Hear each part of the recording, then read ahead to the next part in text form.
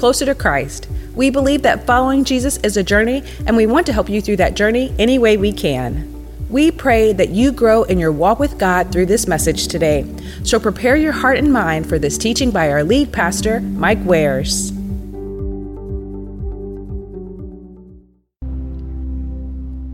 Amen. All right. Glad you guys are here this morning. And I got to tell you, Tim and Michelle and I are leaving for Nepal this evening. We're going to get on a plane at 10:30, and 24 hours later, we'll wake up in Nepal. Ouch, okay. And then we're going to get on little airplanes and a helicopter at some point.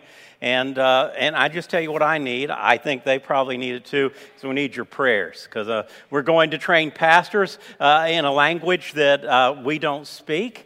And we're trusting that the Holy Spirit can work all that out, and we are trusting Him in that. So we're headed there, and I'm going to ask you all to do this, is to pray for us, because it's a crazy journey to the actual other side of the world, and we need it for safety, and we need it that our time there will be fruitful. So will you all do that for us?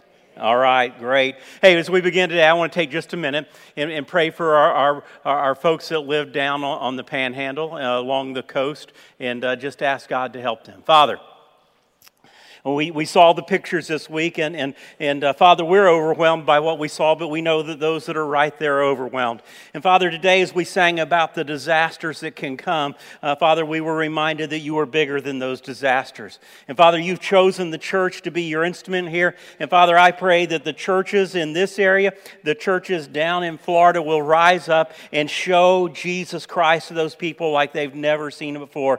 And those folks that are overwhelmed by the loss of property, by the loss of jobs, by the loss of life, Father, that they would begin to get a glimmer of hope, and it is a hope that would last forever because the church is there. And so, Father, we're asking right now for you to do that and to work through us and through every church, and it all is for your glory. We pray this in Jesus' name. Amen. All right, we've been studying the book of Ecclesiastes. You remember Solomon. Solomon is the wisest man that ever was and the wisest man that will ever be, okay? So yeah, it tells us that in 1 Kings, the 3rd chapter, God gave him wisdom. So this is what I begin to question that, though.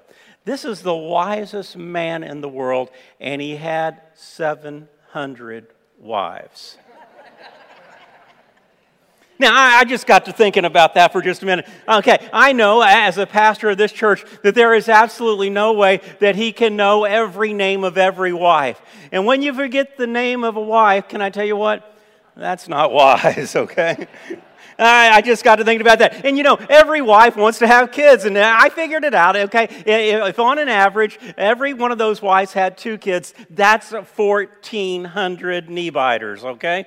I don't know any other way to say this, but that's a lot of dirty diapers. That palace had to stink, okay? How wise is that, Solomon? Think about the family vacation, okay? 13 56-passenger buses just to take the wives. Can I tell you, that would be a trip, okay? And then on top of that, if you take the kids, those other 1,400 people, and you put them on a bus, you're going to need a total of 39 buses. And if they're going to Disney World, that's going to cost over $300,000 just to get in, okay? And on top of that, if they were to eat one meal there, you'd add another $1 million to that, okay? It is absolutely crazy. And they say he's the wisest man ever. Wow. God did give him wisdom. And on top of that wisdom, what Solomon decided to do was this. He decided to try everything that God said. He wanted to see if it was true, and he lived life to the fullest, and he discovered so much about life.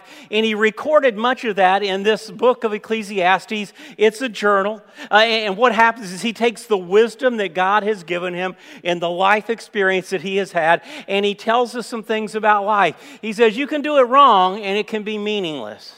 He said there's the right way to do things. There's a right way to approach God. And when you approach God, then you know what? Things begin to work out well. Well, you get down to Ecclesiastes, the 12th chapter, and verse 13, and this is what you're going to hear there, is you're going to hear the sermon in a sentence. It's part of that verse, and this is the sermon in a sentence. It is to fear God and keep His commandments. What it actually says there is this. At the conclusion of the matter, is what Solomon says, the conclusion of the matter is this, is that if you want to have a good life, you fear God and you obey His commands. And so in the last chapter of Ecclesiastes, we're going to look at 3 conclusions that will give us a life that has meaning and that will give us a life that does fear God and does obey His commandments. So that's what we're going to look at today. The first thing that you'll see in there is that we are to remember our Creator. Remember our Creator.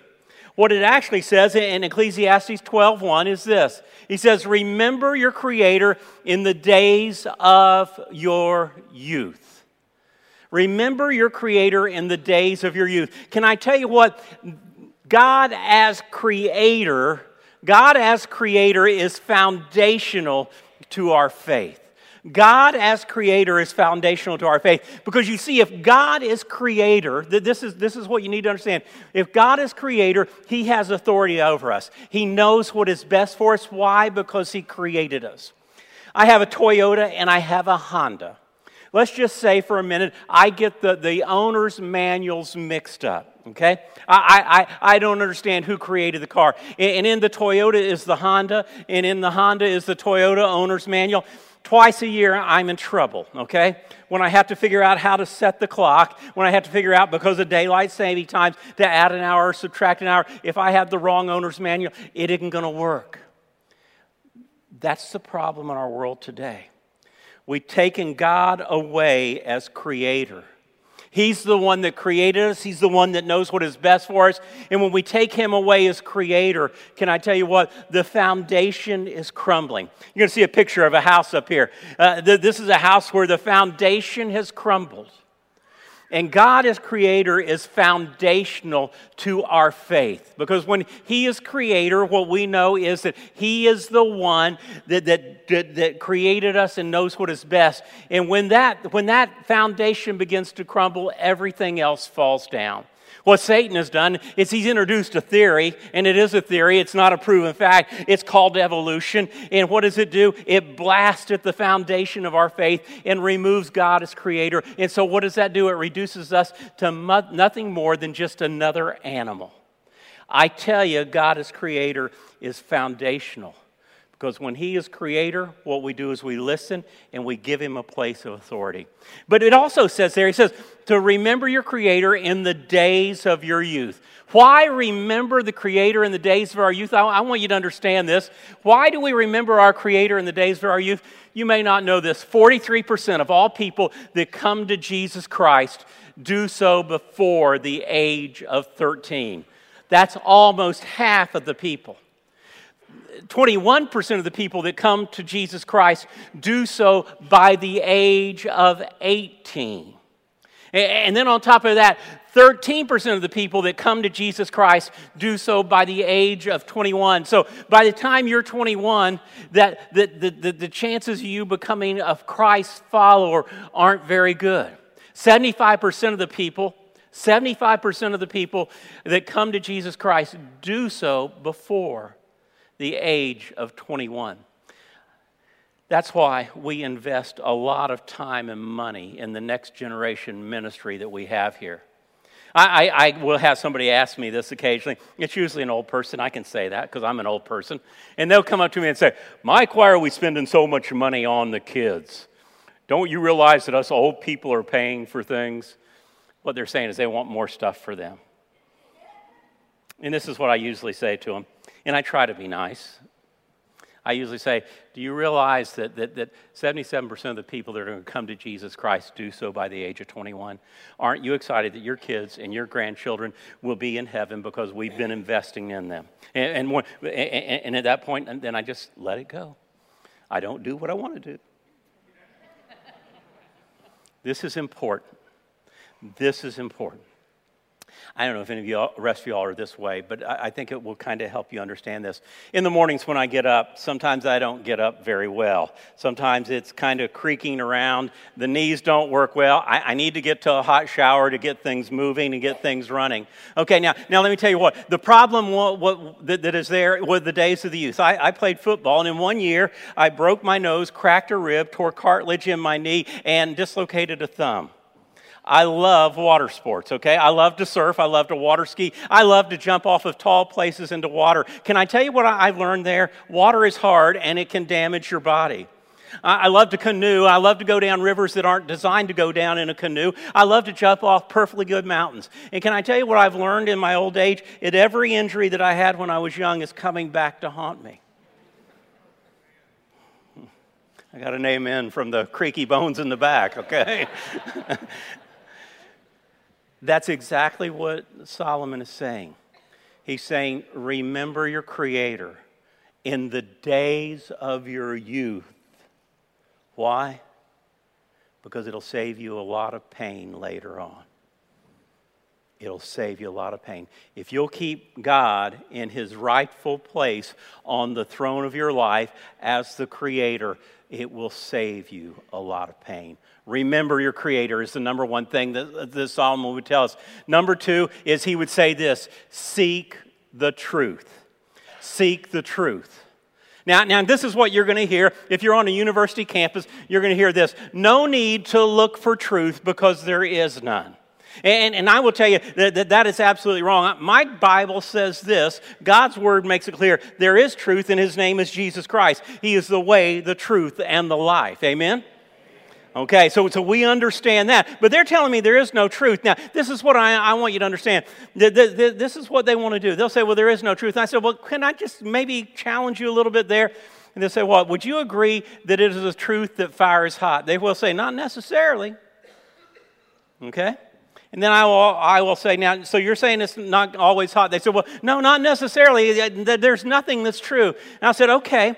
Then if I started a fire, you wouldn't have any problem with putting your hand down in that fire for a minute. He says, oh, no, that would hurt. You see, they want to live as if there is truth, but claim that there is no truth so they can live like they want to. And can I tell you, that's what Solomon discovered. He discovered that you do have to seek the truth. Let's read what he says in Ecclesiastes. It says this, not only was the teacher wise, he also imparted knowledge to the people. He pondered and searched out and set in order many proverbs. The teacher searched to find just the right words, and what he wrote was upright and true. That's the truth there. He says, the words of the wise are like goads, their collected sayings like firmly embedded nails, given by one shepherd. Okay, given by God. There is one source of truth, and that is God Himself. That is Jesus Christ. And so you have to understand that. So we have to seek the truth. And then He gives us two great word pictures about truth. First of all, He says, truth is like a goad.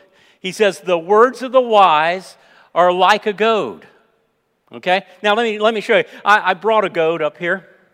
It's really just a stick. There are fancier ones that have points on the end and little hooks. But all a goad is a way to direct an animal. You could gently tap him on the side and move him the right way. You could poke them. Or if you're like me, you probably have to have it whacked on you a couple of times so that you get it. But that's all that he's saying is truth is a goad. It is what keeps you in the right place. It's what gets you moving in the right direction. Now, there's two ways that you can react to a goad. One is a painful way. That means they're having to whack you, they're having to poke you if you don't listen. And isn't that the way sometimes we react to truth? We'll say, well, there is no truth, but then when we encounter the truth and it beats us up, we're upset about it. Okay? So truth is a goad. And sometimes it will prod us a little bit, sometimes it will direct us, and sometimes it'll just flat out hit us upside the head. Okay?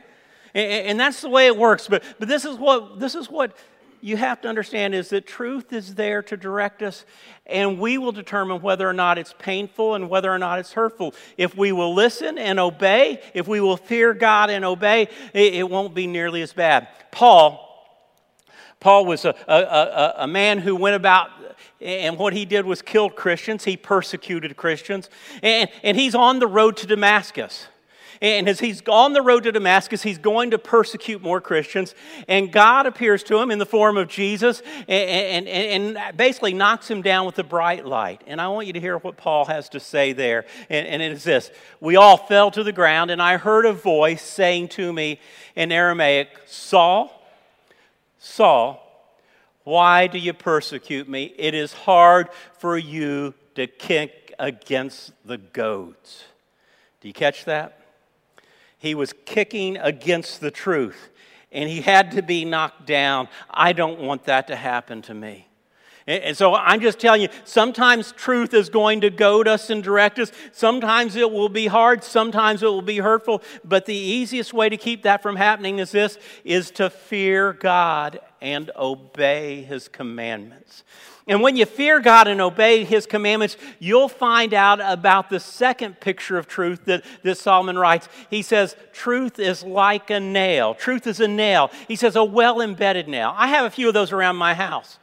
On some of those nails at my house that are well embedded, can I tell you what? There are pictures that are hanging, things of beauty. There are belts that hang on them. There are tools in my shop that hang on them. There are all sorts of things that you can hang on a well embedded nail. And here's the idea.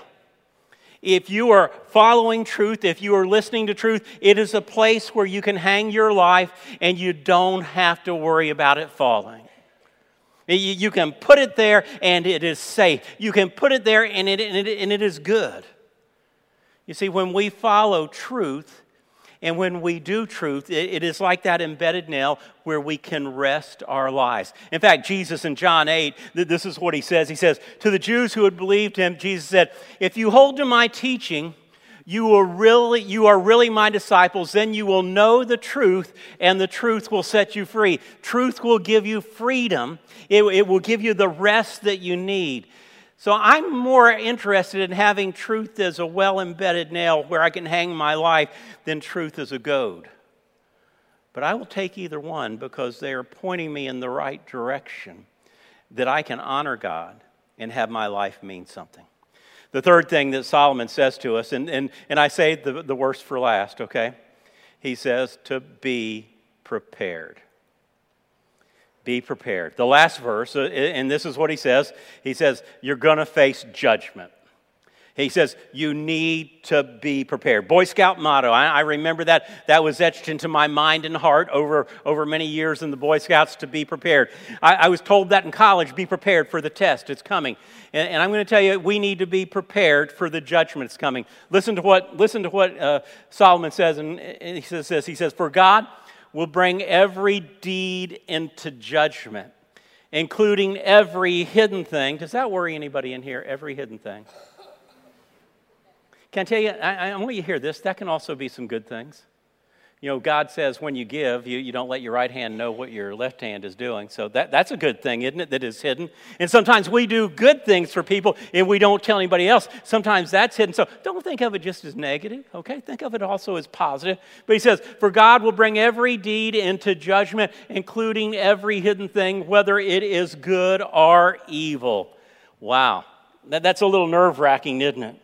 This is what I want you to understand. I want you to see this statement that's coming up on the screen. Our deeds are not the basis of our salvation. They are the evidence of our salvation. Okay, I'm going to read that for you again. Our deeds are not the basis of our salvation. They are the evidence of our salvation. Can you read that with me?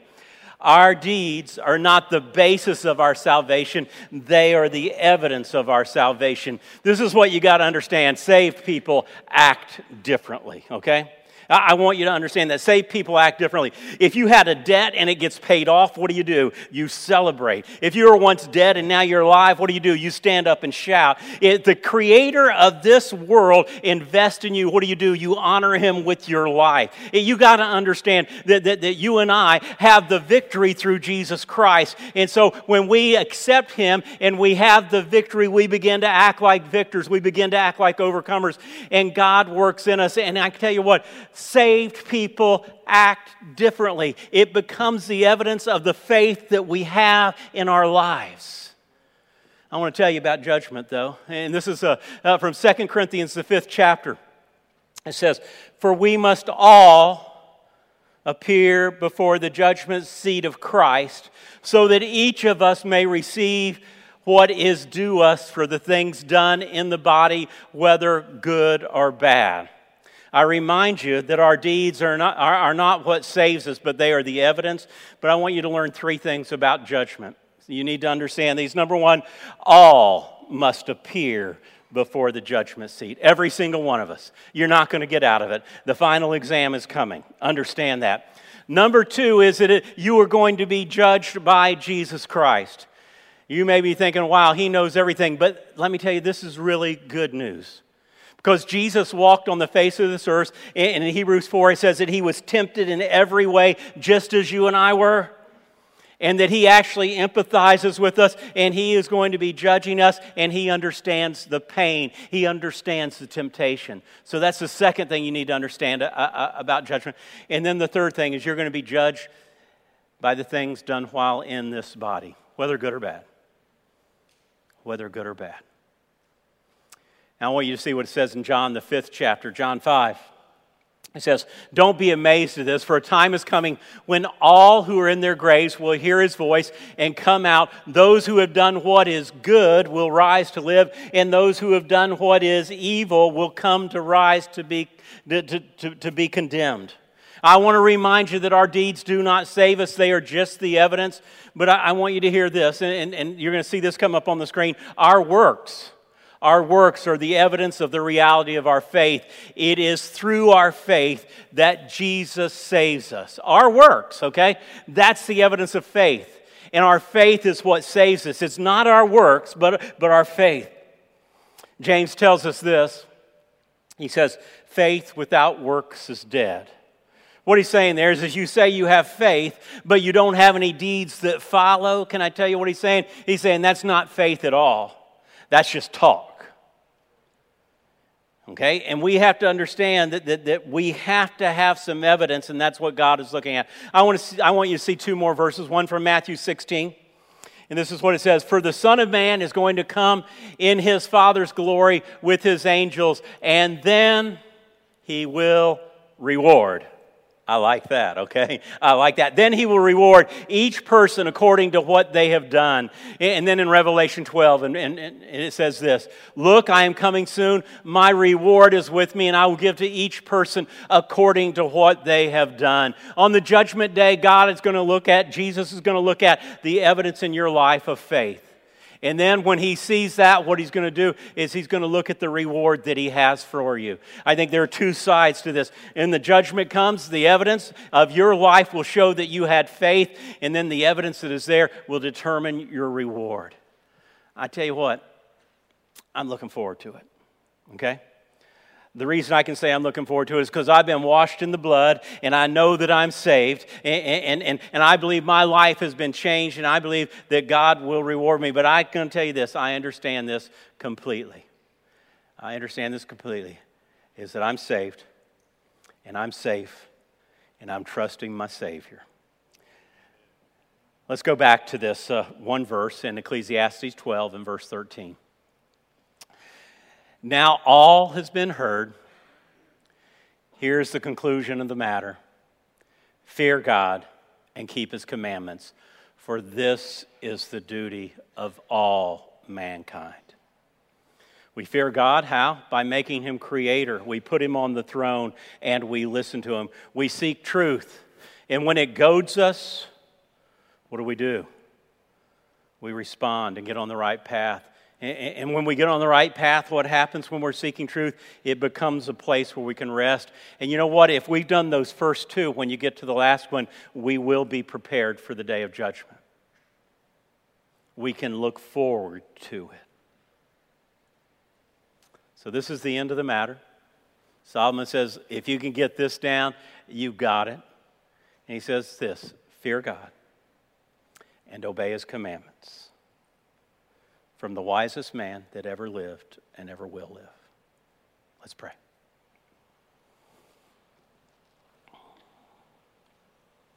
Father, we thank you for the wisdom of Solomon.